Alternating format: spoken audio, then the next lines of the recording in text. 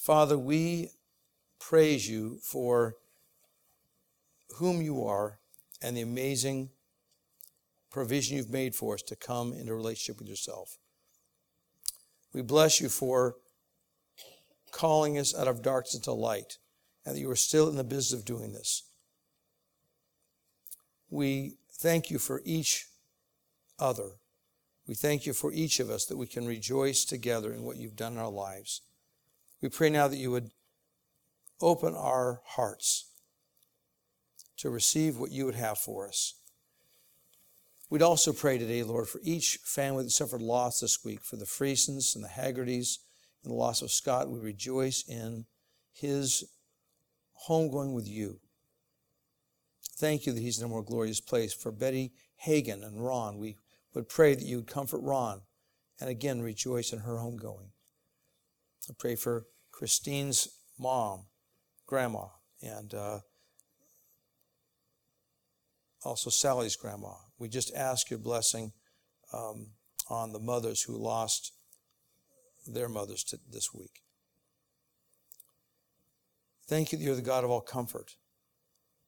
We would pray that you would work through your word, work through fellowship, work through truths to comfort each one who has the sense of loss today. Go before us as we'd open your word. We pray in Jesus' name. Amen. Well, I chose this passage, by the way, back in February. Okay, so I just wanted, by way of caveat, no one asked me to preach this passage on giving today, so I wanted to just let you know that. Also, preaching this passage is for better or for worse. We'll see that Paul gives us 7 reasons, good reasons, why we're obligated to support gospel ministers.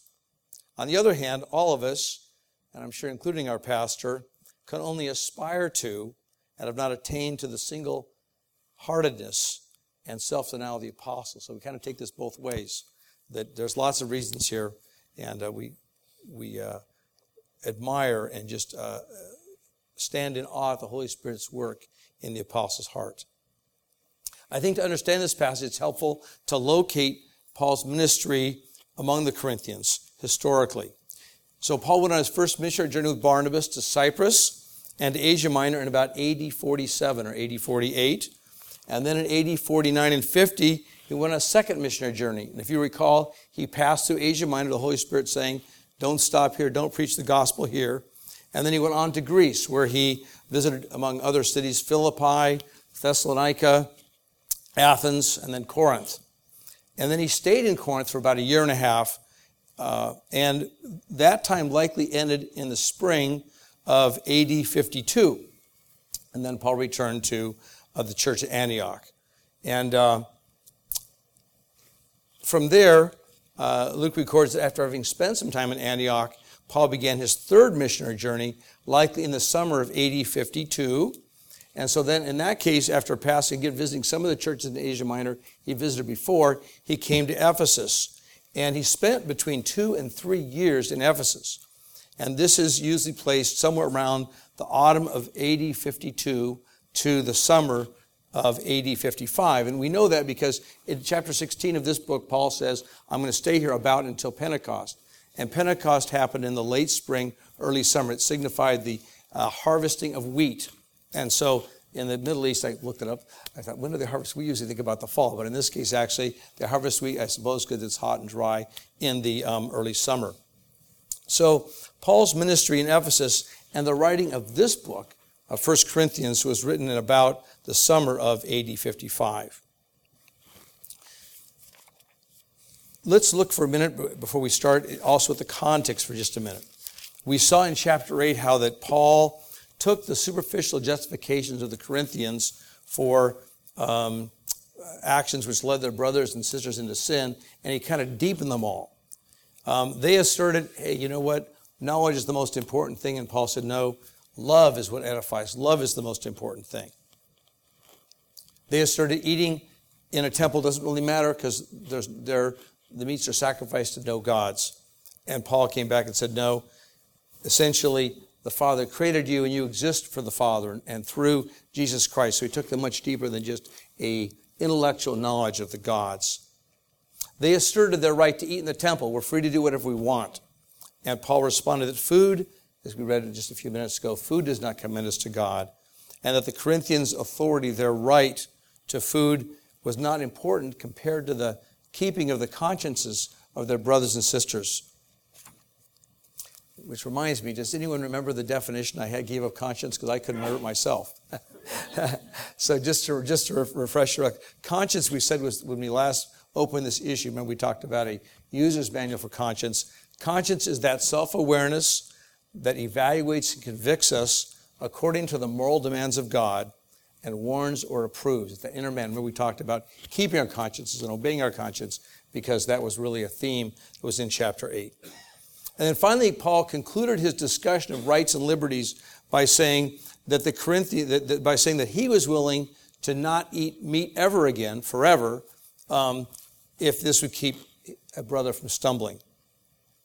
So how does then Paul get into chapter 9? Where is he? He's going to address two issues here, or he could be addressing two issues, okay? He may be, and it's kind of hard to say which direction Paul's going. We know we have some sense, as I'll explain to you. But Paul may be saying, hey, you know what? I want to tell you more about how to follow me, more about how to sacrifice your rights for the good of your brothers and sisters. That may be one thing he's going to pursue here.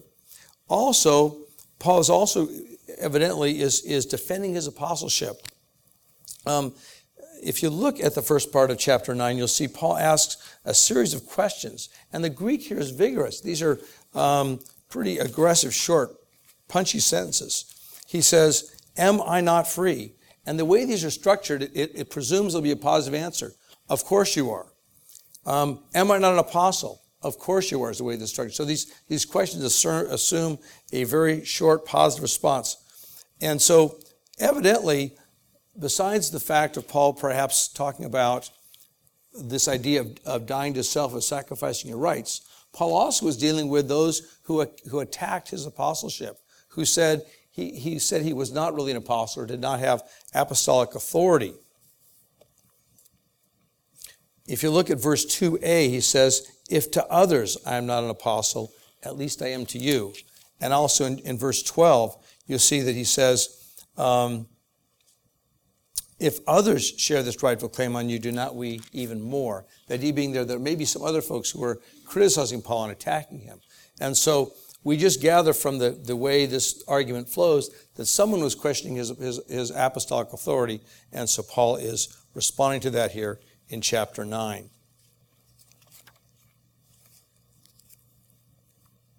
And it's interesting, just by way of note, that Paul, of course, had been with the Corinthians for more than a year and a half. He'd done much good in Corinth. People had gotten healed. He preached the gospel. He founded a church. And now his apostleship and reputation are being questioned. And a question we might ask is what returns do we make to our pastor and ministers for their sacrifice and service? Here Paul's labors were met with unkindness and darts. Where he should have expected good treatment, he was getting questioning and poor treatment. The challenge to Paul's authority apparently came on three grounds. Some folks might have been asserting, as we'll see from verse 9, that he was not part of the original 12, therefore could not be an apostle. Also, they were challenging him on the ground that he didn't accept support from the Corinthians. You're not allowing us to support you, so how could you be an apostle? And finally, perhaps another challenge that we'll look at another day is that he vacillated on the issue of marketplace food, that he would eat with the Gentiles in the marketplace at one time, and then when he was with the Jews, he wouldn't do that. And they're saying, hey, Paul, how can you really be an apostle if you're switching back and forth in these issues? Well, why was Paul's apostolic, take just a minute, why is Paul's apostolic authority important? Why do we even care about it?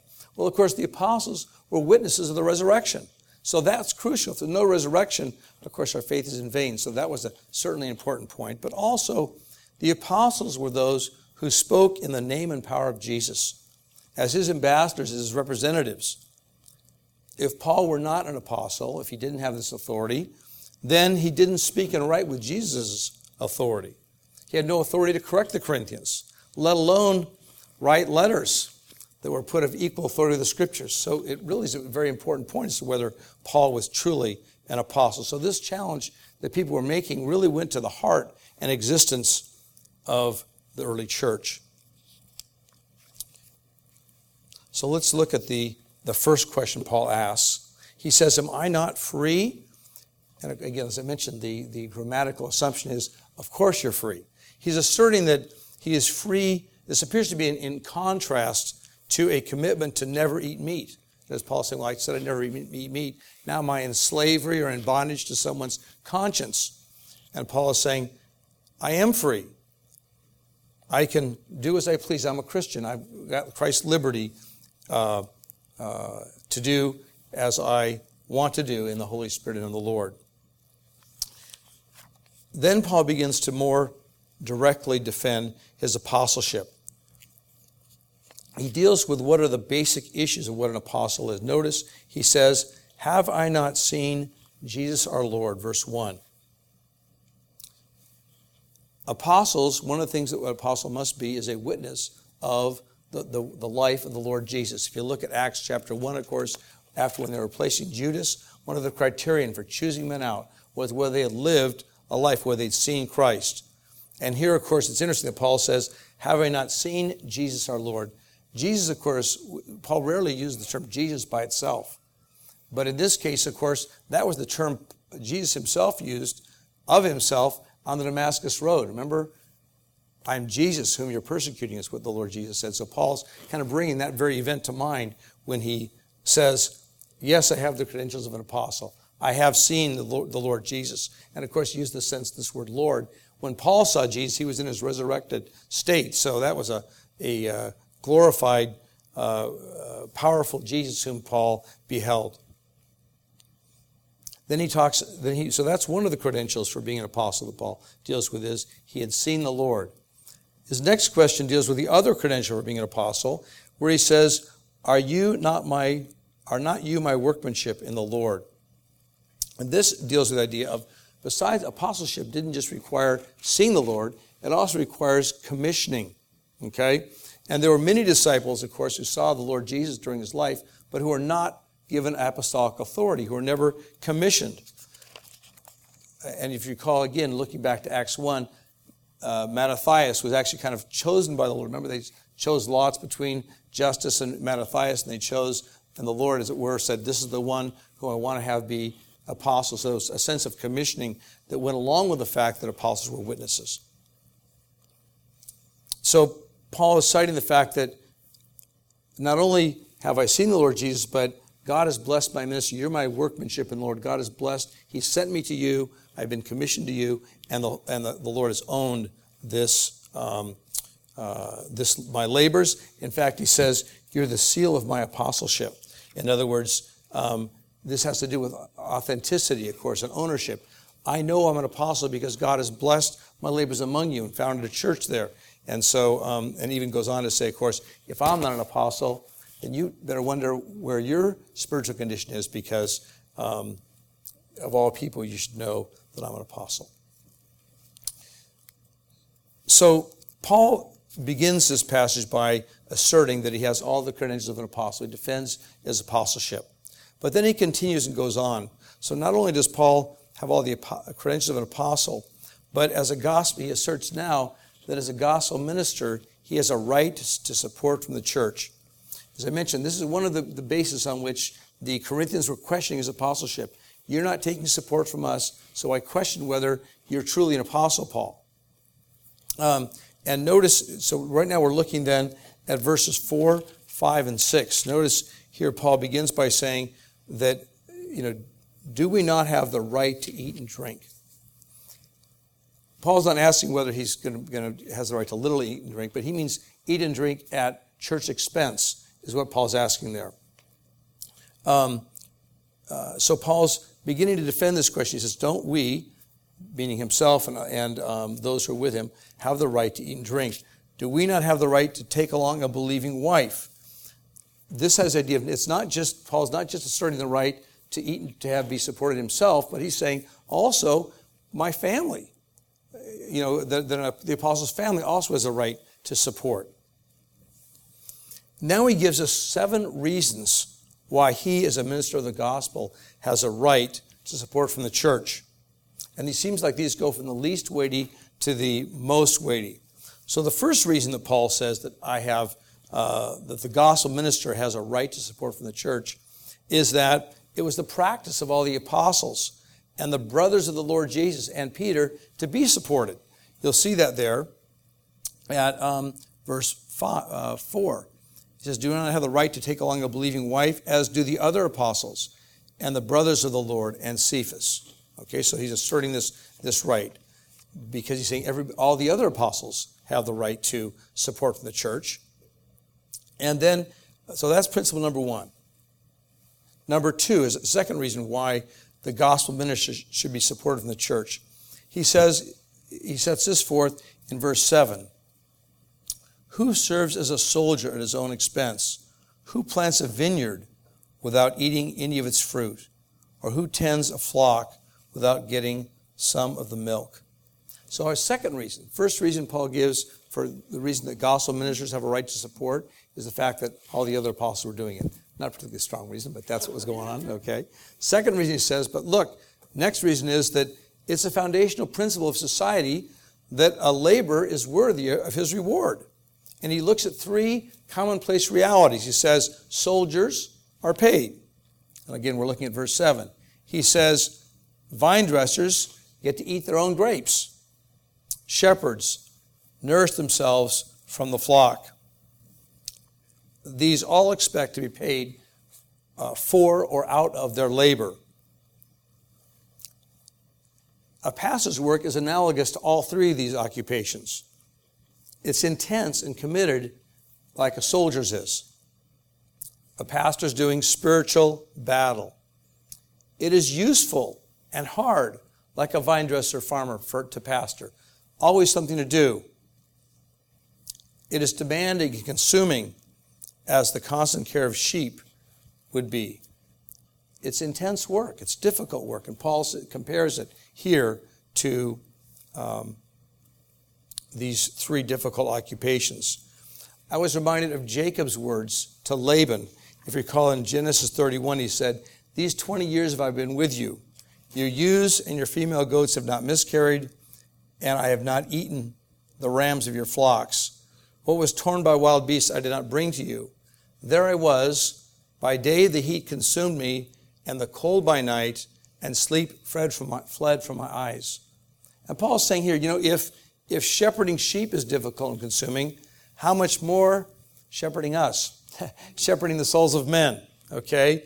So Paul's saying our ministers then ought to be supported by those for whom they are warring, or from the vineyard of God or the flock of God. Paul goes on, he gives another reason, asserts this reason that the gospel minister ought to be supported from the church. Here we're looking now at verse 8. Do I say these things on human authority? Does not the law say the same? For it is written in the law of Moses, you shall not muzzle an ox when it treads out the grain. Is it for oxen that God is concerned? Does he not speak entirely for our sake? It was written for our sake, because the plowman should plow in hope, and the thresher thresh in hope of sharing in the crop. So here he's saying, his next reason is that the Old Testament recognized the principle of sowing in hope. Okay? By introduction, verse 8, Paul says, hey, human reasoning, is human reasoning enough? No. He's saying we need to look at what the Bible says, what the law says about this. And then he gives his illustration about muzzling the ox while he's threshing. Glad to say our pastor doesn't look like an ox, but he works as hard as one. Oxen, of course, in these days were often harnessed to pull a threshing sled, a very heavy sled. Usually, often they have stones or metal embedded in the sled that crushes the wheat, and that, of course, separates the wheat from the chaff. And out of care for the laboring animals, in Deuteronomy chapter 25, God said, you shall not muzzle the ox. This ox is working, and the ox is allowed to, reach its head down and take a bite of grain. And Paul says this was written for us. That wasn't, again, as Martin Luther had kind of interesting comment. Martin Luther said, well, oxen can't read. It's written for us. They don't get the blessing of this. We do. it's a recognition our day that the law's concern for oxen was a way of teaching God's people about his care and mercy over everything. So Paul goes on and extracts this principle for our age that we sow and plow and thresh in hope of seeing and sharing the crop. Just like the ox, when it goes round and round and round, has this hope of, you know what, now and then I can reach down and take a mouthful of grain. So we, in our age, we plow, we sow, we thresh in hope of seeing a crop. And it's interesting, in this verse, in verse 10, it says, because the plowman should plow in hope. Actually, it says, in hope the plowman should plow. It emphasizes this thought of being in hope. Because ministry begins with turning the soil and ends with grain that is harvested. Plowmen plow and threshers thresh, expecting and anticipating a harvest of grain. Likewise, ministers of the gospel and our pastors till the soil, sow the seed, expecting to reap a harvest of souls in the kingdom, while deriving physical sustenance from that. So, gospel ministers who sow the word each Sunday have a right to hope that from their labors, fruit will come, and they'll be sustained by the fruit of their labors. They sow in hope, and they should reap from their sowing. So that's Paul's third reason. It's amazing, as we'll see. You'll see that here Paul's going to say, I didn't use any of these rights. Paul keeps building on this argument. It's tempting to just say, well, but Paul, all this is here for our instruction. So I'm going to go through each argument. Argument number 4. What other reasons does Paul give? He gives us another argument for that the gospel minister ought to share, be supported. Verse 11, he says, if we have sown spiritual things among you, is it too much if we reap material things from you? What's he talking about here? He's saying, when we've benefited from the most valuable thing in the gospel, that is spiritual things, things that are going to benefit us for eternity, ought not share what we can with the gospel ministers, even though they're of lesser value, i.e. money. Money's of less value than the spiritual blessings we have. Paul, he assumes here, he has sown spiritual seed among the Corinthians. And notice it's interesting how he kind of makes this verse a little more pointed here. He says, notice the use of the personal pronoun you. If we have sown spiritual things among you, is it too much if we should reap material things from you? If others share this claim on you, do not we even more? There's this emphasis of saying, hey, this relationship between us is a relationship of gratitude, a relationship of giving that should be met. The idea is, and when he says this, notice he says too, is it too much if we reap material things? The idea is actually the word big. Is it big? Is it a biggie to reap material things? No. And Paul actually, when he talks to the Romans about the gift he's bringing, he actually speaks to this very thing in Romans 15. He says, if the Gentiles have shared in spiritual things, they are indebted to minister to the Jews in material things. So our ministers provide us with priceless wealth, rich joy of spiritual blessings, of beholding the beauty of Christ. Cannot we make for them a far less and cheaper return, Paul is saying. Sure we can. Paul gives yet another reason. Reason number 5. Here we're looking at verse 12a. If others share this rightful claim on you, do not we even more? If we support other endeavors, Paul's saying, you're supporting others, other endeavors, other charities, other missions with which you have been involved, how much more with those who are personally charged with your care, who will answer for your souls? And Paul, of course, gives us that significant reason. If you share with others, why not with me? To speak of his own ministry here, he's saying who has been so vitally involved with you. Now, we're now at verse 12, of course, and Paul here, at the second half of verse 12 says, nevertheless, we have not made use of this right, but we endure anything rather than put an obstacle in the way of the gospel of Christ. Then Paul goes back and gives us 2 more reasons. So what I want to do, I'm going to skip this little part. We'll come back to that in a minute. And he gives us 2 more important reasons. It's almost like he's mentioned the gospel now, and I want to go into sacred reasons for doing this. He keeps getting tighter and tighter. So now I've talked about legal reasons. I've talked about natural reasons for supporting the gospel minister. And now I'm going to clinch my argument with reference to sacred things. So let's skip down here for just a minute to verse 13. He says, "Do you not know that those who are employed in the temple service get their food from the temple, and those who serve at the altar share in the sacrificial offerings?" So here's reason number 6. He says the temple worship entails this privilege of sharing at the table. Even in dealing with sacred things, those who are involved in the temple have the right to eat of the fruit of that. And it's interesting that Aaron and his sons, of course, if you looked at Numbers and Leviticus, they were to eat the grain offering and the sin offering and the guilt offering and the peace offering. All those things they could partake of. And Paul's pointing out again how much more to the ministers of the gospel who mediate the once-for-all sacrifice of Jesus, how much more shouldn't they be supported from their labors? And finally, Paul clinches all his arguments in terms of why he has a right to support, while the gospel minister has a right to support, by referring to the commands of the Lord Jesus. If you look at verse 14, in the same way, the Lord commanded that those who proclaim the gospel should get their living by the gospel. This idea, in the Greek, this has the idea of commanded or arranged.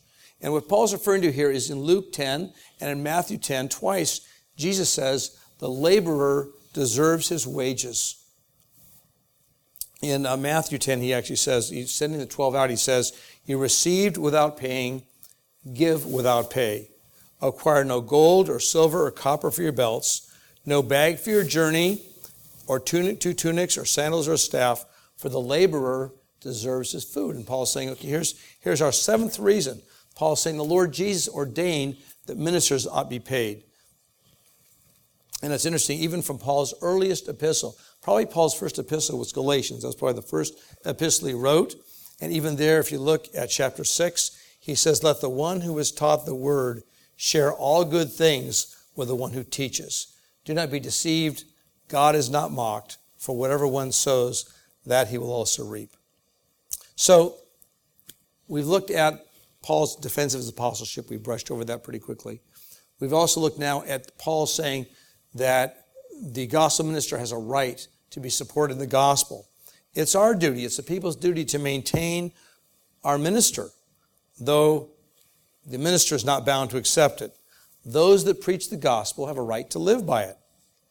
And those who sit under preaching and ministry have an obligation, a well-established and clear obligation. I mean, how many arguments do you get in the Bible where it gives you 7 of them, to support those who've committed themselves to the gospel ministry? Like I said, Wayne and I didn't discuss this sermon or this passage, so I'm sure he's kind of going, really, while I'm here? But it's coming up, folks. I'm preaching to 1 Corinthians, and here it is. So anyway, so as you know, I call this, the title of this sermon, maybe you don't, I call this the feeding and care of the gospel minister.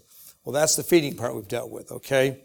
Now we're going to talk about the care, concern, and passion of the gospel minister. Because even with those extensive arguments, Paul gives these deep arguments, Paul refuses to use this right.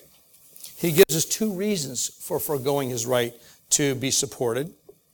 One is involved with the progress of the gospel, and the other is the effect that foregoing these rights had on his own life. I entitled this part, "The Glory of the Gospel Minister," that the gospel ministers may forego their rights to further the gospel or to identify with the Lord Jesus. So let's go back to verse 12 here for a minute. Notice the second half of the verse says, "Nevertheless, we have not made use of this right, but we endure anything rather than put an obstacle in the way of the gospel of Christ." In the Greek, there's no stronger way of contrasting the one with the other. He says, nevertheless, it's the strongest negative conjunction. In other words, we have all these rights, I've established them, but I've made no use of them. And here, actually, and the verb for use is an aorist, which means kind of a once for all. I made a decision back when not to do it, and I've stuck with it. So notice that Paul has consciously chosen not to use the right which he has so convincingly established. It's interesting, too, he used the word we. Timothy and Silas, none of them, I guess, actually received support from Corinth. Okay? What did Paul mean when he meant he did not use this right? I took a minute and kind of reviewed how did Paul support himself on his missionary journeys. Well, of course, we mentioned his first missionary journey to Cyprus with Barnabas, okay? And notice, it doesn't really say anything in the book of Acts, but it is interesting. In verse 6, Paul says, or is it only Barnabas and I who have no right to refrain from working? So evidently on the first missionary journey, Paul and Barnabas supported themselves by working there. How about the second missionary journey? Well, we know that Paul, initially in the second missionary journey, he went out and he brought the decree of the Jerusalem Council. Remember about what laws should the Gentiles keep? And he brought those out to various churches in Asia Minor. So they took him in. Then, of course, he went to Philippi, and Lydia cared for him there, right? Okay. And we know that the Philippians sent several gifts to him. If you read the last chapter of Philippians, they sent gifts to him after he'd been persecuted out of Thessalonica and Berea. But it's clear that once Paul got to Thessalonica, he labored, he supported himself. 2 Thessalonians 3 says, for you yourselves know how you ought to imitate us, because we were not idle when we were with you, nor did we eat anyone's bread without paying for it, but with toil and labor we worked night and day, we might not be a burden to any of you. It was not because we did not have that right, but to give you ourselves an example to imitate. For even when we were with you, we gave you this command, if anyone is not willing to work, let him not eat. This question, again, we're looking at Paul says, I gave this right to support, and we see in Philippi, he was supported. Once he got to Thessalonica, he began to work for himself, and we see that in Athens, in chapter 17 of Acts, it says he was daily in the marketplace. You wonder, Paul was supporting himself there. And then in Corinth, if you look at chapter 18, that's where he met Aquila and Priscilla. They were tent makers. He presented himself to them and began to work with them. And then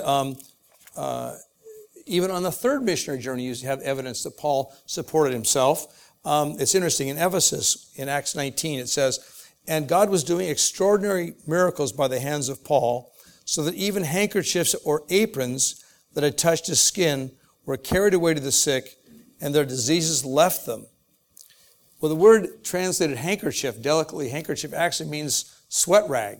And the idea is, that this is something Paul had that he, had around his head as he worked, okay? And the idea of apron, of course, is something which a leather maker wears. So there's even indication that on his third missionary journey, Paul continued to support himself, to forego his right to support. And he writes the book of 2 Corinthians. Now, we mentioned he wrote 1 Corinthians just as he was leaving Ephesus. The book of 2 Corinthians was written about a year later. And again, even then he writes that when he comes again to Corinth, he will not be a burden to any of them. So it's really clear that Paul, when he says, I did not use this right on his missionary journeys, because he was out there, he supported himself. Look then, please, with me. Let's see. So that's the first point. He made a conscious choice.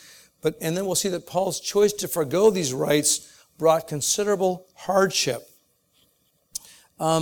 Look at verse 12 again. It says, we have not made use of this right, but we endure anything rather than put an obstacle in the way of the gospel of Christ. This word endure is also found, this is the same word that you find in 1 Corinthians 13 about love endures all things. It does not necessarily refer to suffering as much as undergoing hardship, okay? And Paul is saying here that he put up with a great deal of hardship because he was working. Tents, of course, in those days were made of leather. It's kind of interesting. Some folks speculate the reason Paul was a Roman citizen was because his parents were tent makers, and perhaps he made tents for a Roman general, and therefore, because that was of such use to the Romans, that was how he got his Roman citizenship. I don't know whether it's much used to share speculation, but it's kind of fun to think about anyway. But the gist is, anyways, is that tent making was hard work. They were heavy to handle. They were foul-smelling. They were unclean. Of course, it rendered Paul unclean. It was something dead. And then Paul's hands and arms were likely permanently stained with this stuff. It says in 1 Thessalonians, he worked night and day. Probably he taught in the synagogue during the day, and at night he did this tent-making ministry. So very hard. He went through a lot of hardship. In chapter 4 of 1 Corinthians, it says, "To the present hour we hunger and thirst. We are poorly dressed and buffeted and homeless, and we labor working with our own hands." It was no light burden to preach and teach, and at the same time earn enough to live and to travel from place to place that Paul endured. So his choice of foregoing his right to support brought hardships upon him. His life was one of privation and self-denial. But we see, why did Paul do this? Looking at 12:10, he says, "Rather than put an obstacle in the way of the gospel of Christ." Here we get to the heart of the gospel minister. Food and drink and money can be foregone.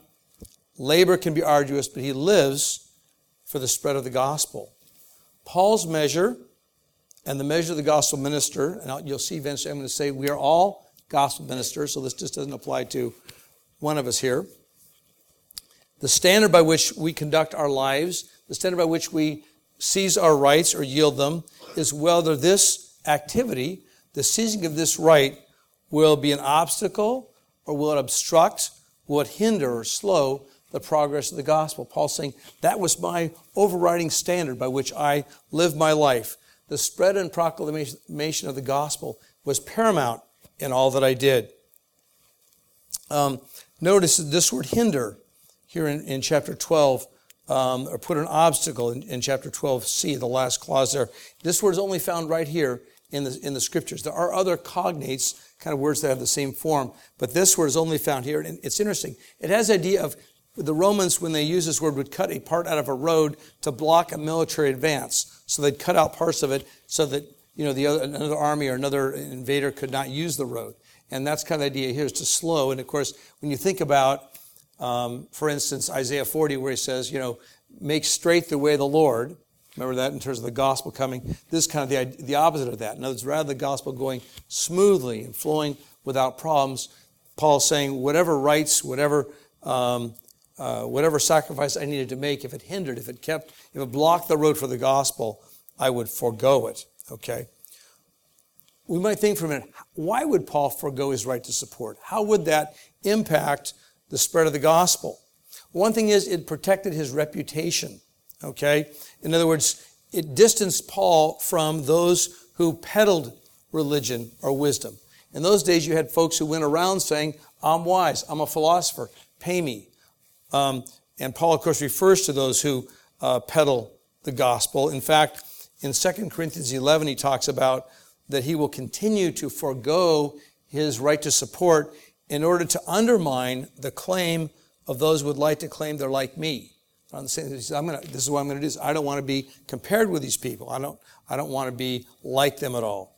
So one reason why Paul then forgoes this right is, hey, I can speak with disinterested self-denial as I preach the gospel. Of course, also, Paul dealt with pioneering work with young congregations. So Paul goes to Thessalonica, and there's no other Christians there. He works on his own to support himself. So that's the second reason why Paul might forego his right. Also, we read in 2 Thessalonians 3, Paul said, "I set you an example. I worked, and those who don't work should not eat." So there's another reason why Paul would forego his right to set an example. Also, it's interesting, too, there's some interesting studies that show that in Corinth there might have been factions. Well, we know there were factions. But that under Roman times, if you became someone's patron, that is to say, someone said, "Hey, I'm going to support you, and I'm going to support you, Paul. I'm going to take you to my house. I'm going to give you money." That there were obligations that you assumed, okay? That you would have allegiances, loyalties that would be inappropriate. So Paul was quite concerned. Of course, we know that Corinth already had factions and problems, and Paul says, I'm not going to add to those. I'm not going to further those along by putting myself in the camp of Cephas or Paul or Apollos or whomever. So Paul's renunciation of his rights to material support is attributable to his singular passion for the gospel. His calling in the gospel is so interwoven with the gospel that he can do nothing to hinder it, including accepting support. His whole heart was saying, I want the gospel to go forward. He was all about spreading the good news even in spite of hardship to himself. It's interesting, though, the way Paul's done this. Notice, Paul has not undermined the rightful claims of a pastor to be supported. He's given us 7 solid reasons to say we need to support our gospel ministers. But he also has said, for myself, I'm going to forego this. Let's look to verses 15 through 17 for the second reason Paul gives for gospel ministers, why they might forego their rights. Okay, verse 15 there says, "But I have made no use of any of these rights, nor am I writing these things to secure any such provision. For I'd rather die than have anyone deprive me of my ground for boasting." It's interesting, again, after making all these lessons, Paul again is bringing this back to himself. I would rather die. He's talking about his own personal convictions here. The verb here, but I have made no use, is in the perfect. He's saying, in verse 12 he said, when I was with you, I determined not to do this, okay? That's a once-for-all thing I did back then. Now the perfect tense has the idea of a past action that continues. I've continued to make no use. I made that decision back then, and even to this day, I'm foregoing this right. He's really completely foregone this right.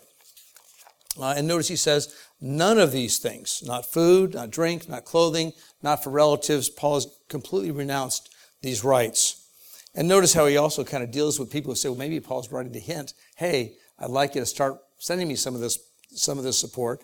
And he right away says in verse 15, nor am I writing these things to secure any such provision. Paul's saying, no, I'm not about that at all. Okay? So that's the first thing, is we see that Paul's made a complete renunciation of these rights as we look at verses 15 through 17. But we also see that these rights, foregoing these rights, led Paul to boasting. Okay? And notice this boasting was more valuable than life to Paul. Okay? And this part of this passage is really full of emotion again. We're really close to Paul's heart. The syntax is broken. Okay, I've got a couple big words I found just because it's fun to have new words and new vocabulary. There's something called a aposiopesis. Anybody know that word at all? I didn't know it either. I had to put it on my computer and have it pronounce it to me about 3 times, and I still don't think I have it right. But what that means is when you start with an if condition and then you stop. So you say, if this happens, and you just stop. And we see that here. And there's also an anakoluthon, which is an unexpected discontinuity in the expression of ideas. So in other words, you start with one idea and then you go in another direction. Both those things are found here because Paul is so wrought up, he doesn't finish his thoughts. And if you look at the text, he starts out then with, if you look at verse 15, the end there, for I'd rather die than, the text stops there, I'd rather die than. And then he says essentially, no one will make my glorying, my boast void. So he starts out, I'd rather die, no one's going to make my boast void. Okay? Or in the New Jerusalem Bible it says, I would rather die than no one shall take away from me my ground of boasting. So he is wrought with this. And of course he says, I would rather die. This is a life and death issue for him, this idea of losing his boast that he has from foregoing these rights. Starvation, privation, all those things can happen to him. He says, I would rather have that than lose my right. He don't want my boast nullified. He's not going to give this up. Which brought me to the task of saying, well, why was offering the gospel without charge so precious to Paul? Why was it so valuable to him? So we're going to look at 3 things. We'll look at what it says about redeemed boasting in other passages to kind of get an idea of what Paul says. And then we'll look at what Paul is not boasting in. And then finally, I think we can discern then what he is boasting in. What is this priceless thing to Paul?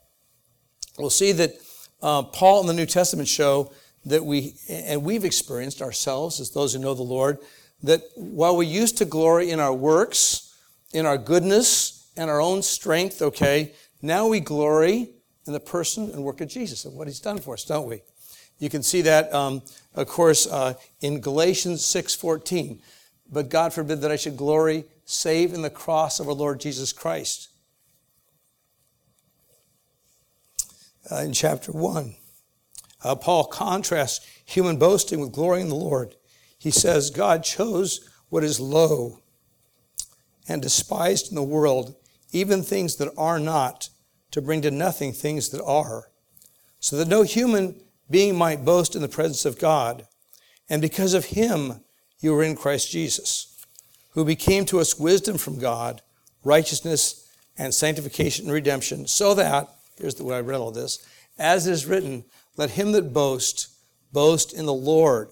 Notice this, we talked last week how in the Greek culture, I thought this was fascinating, how in all the Greek literature, there was no mention of a good conscience. Remember we talked about that it was only until the New Testament came along that there was any reference even to a good conscience. Again, a term that says that the Holy Spirit has come and redeemed a term that was lost, and he says, I'm going to take that term, I'm going to make it my own, right?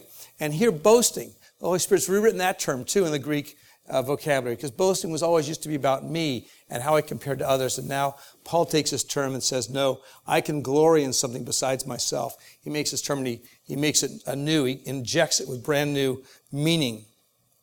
Boasting is now glorying in Christ and him crucified. We boast not by comparing ourselves, but we boast only in the cross and grace of the Lord. So we know that this boast of which Paul is speaking, again, which he says, I'd rather die than lose it, is something that has to do with Christ and him crucified. It is not merely self-denial in which Paul takes delight. This is not asceticism, I just like to hurt myself. No, it has something to do with Christ and him crucified. Let's take our next clue from what boasting is not. Paul tells us that, okay? Paul's boast is not in his preaching of the gospel. That's verse 16. Notice verse 16.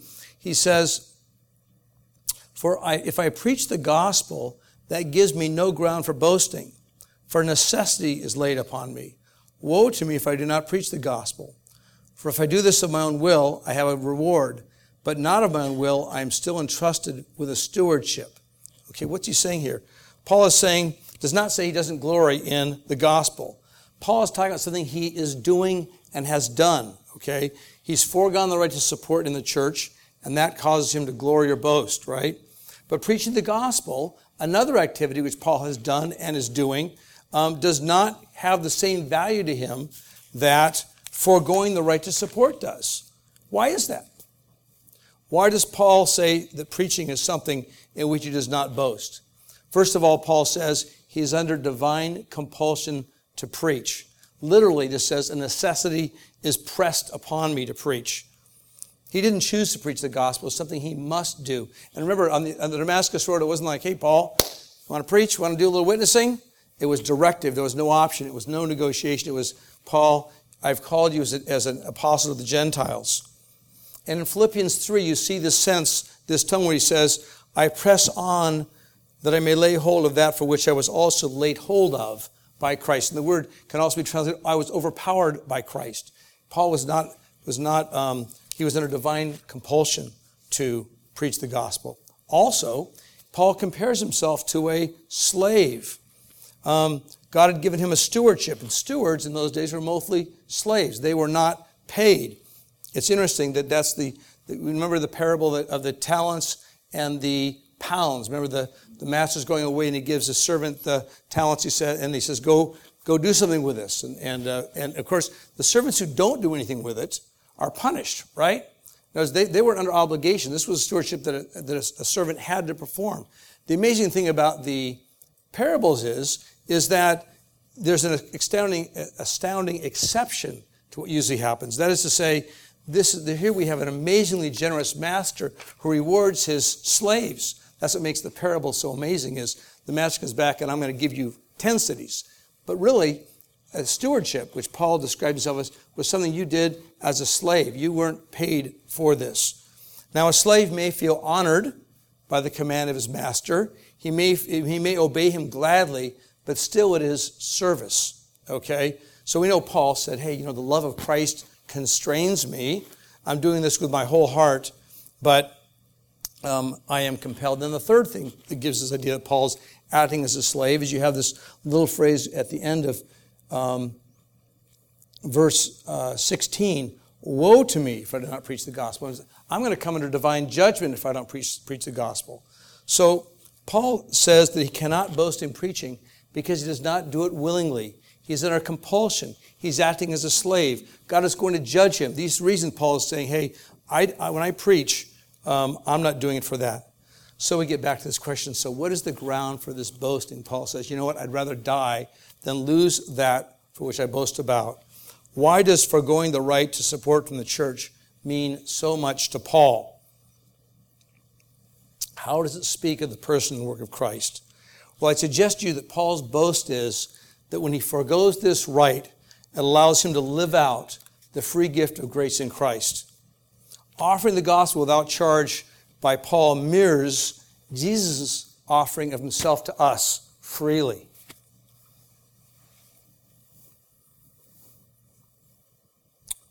Our Lord is the unparalleled, unrivaled example of foregoing his rights. He's the Prince of Heaven, and he becomes the man of sorrows, that he might freely give us that which we could never earn or merit. The Lord Jesus is the supreme paradigm of one who did not cling to his rights, but forwent them for the sake of his people. And Paul, in his life, is demonstrating the same foregoing of his rights. He's demonstrating the work-free character of the gospel and of Jesus yielding his rights. Paul says, I'd rather die than cease showing the free nature of Christ's gift and sacrifice. He's become a living example of the gospel itself. The gospel is free of charge, and Paul says, I want to offer it free of charge. I get to live out part of what my Savior has done for me. In offering the gospel without charge, Paul is glorying in all that the Father in Christ has done for him. He has freely received, and now he can freely give. Remember Jesus' words I read to you from Matthew 10, where he said, freely receive, freely give. Well, I'm going to do something a little different this morning. I'd like everybody to stand up for just a minute. And we're going to sing a song that came to me yesterday morning that I think is glorious, that we can revel with Paul in the free gift of grace. And I think the guys can put it up here. I need a drink of water myself. Do we know? I don't know if we have music at all, but do we know this song? It goes, God forgave my sin in Jesus' name.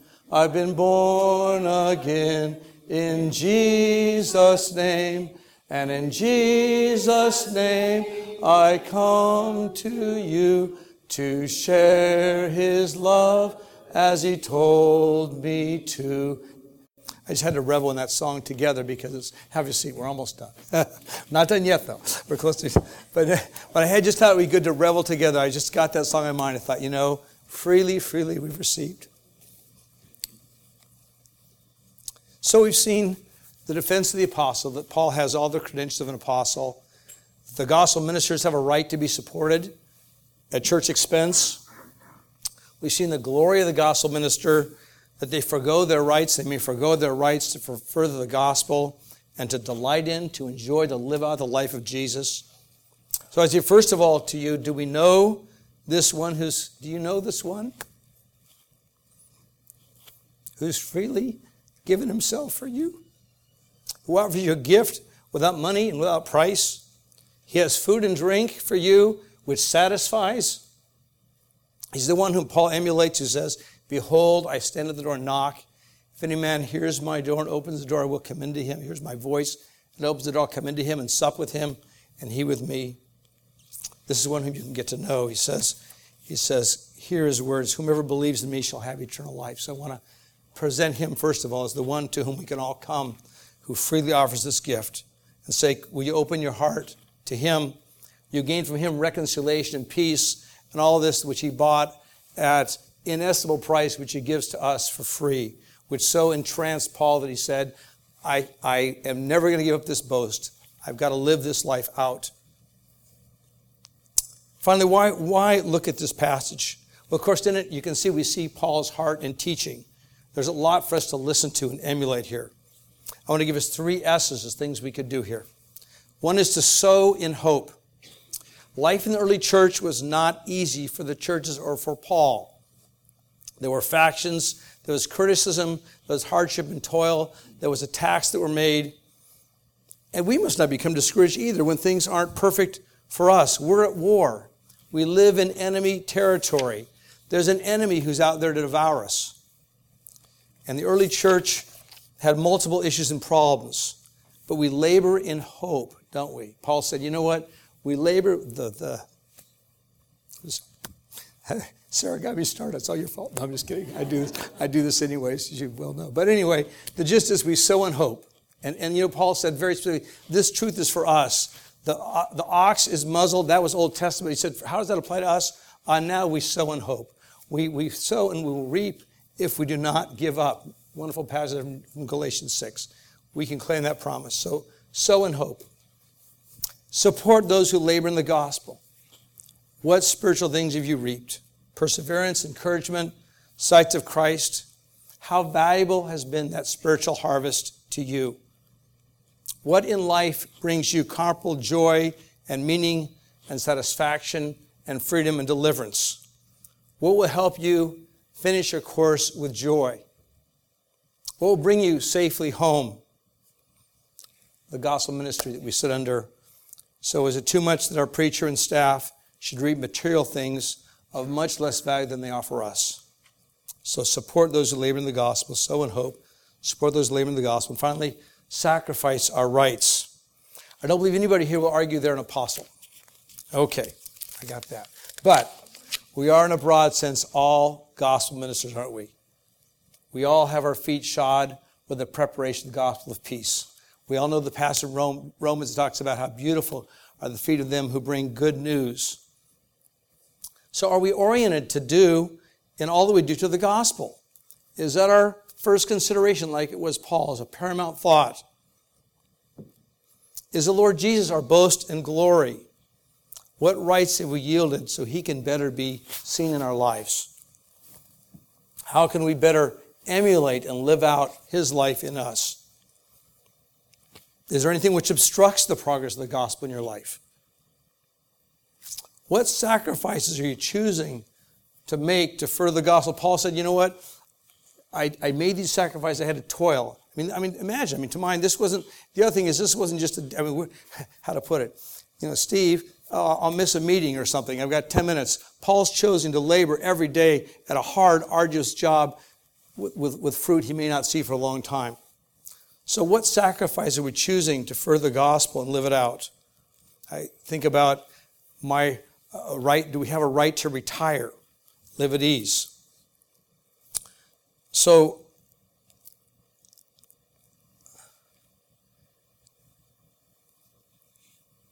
Paul would rather have died than yielding up his opportunity to provide the gospel at no cost. The last question, have you considered the blessings of doing things that aren't required of you? Not imposed upon you. That's interesting. Melinda brought her, where's Melinda? I don't know if she's here somewhere.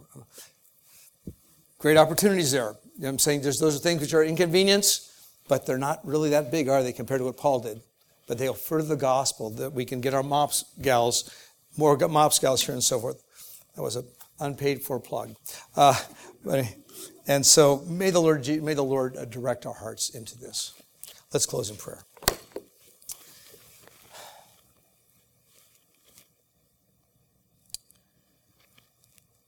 What a miracle of grace you did in the Apostle Paul's heart.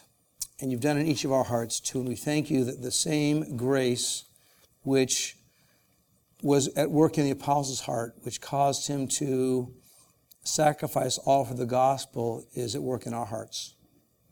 And the same life which was his and the same Lord is ours that was his. And we have the same promises that are ours. So we would pray that you would make us to sow, sacrifice, whatever the second one was, Lord. Can't think what it was. We pray you'd help us to do each of those things that we need to do to support the gospel ministry in a way that please you and from a heart that would be set upon the gospel. And I pray in Jesus' name, amen.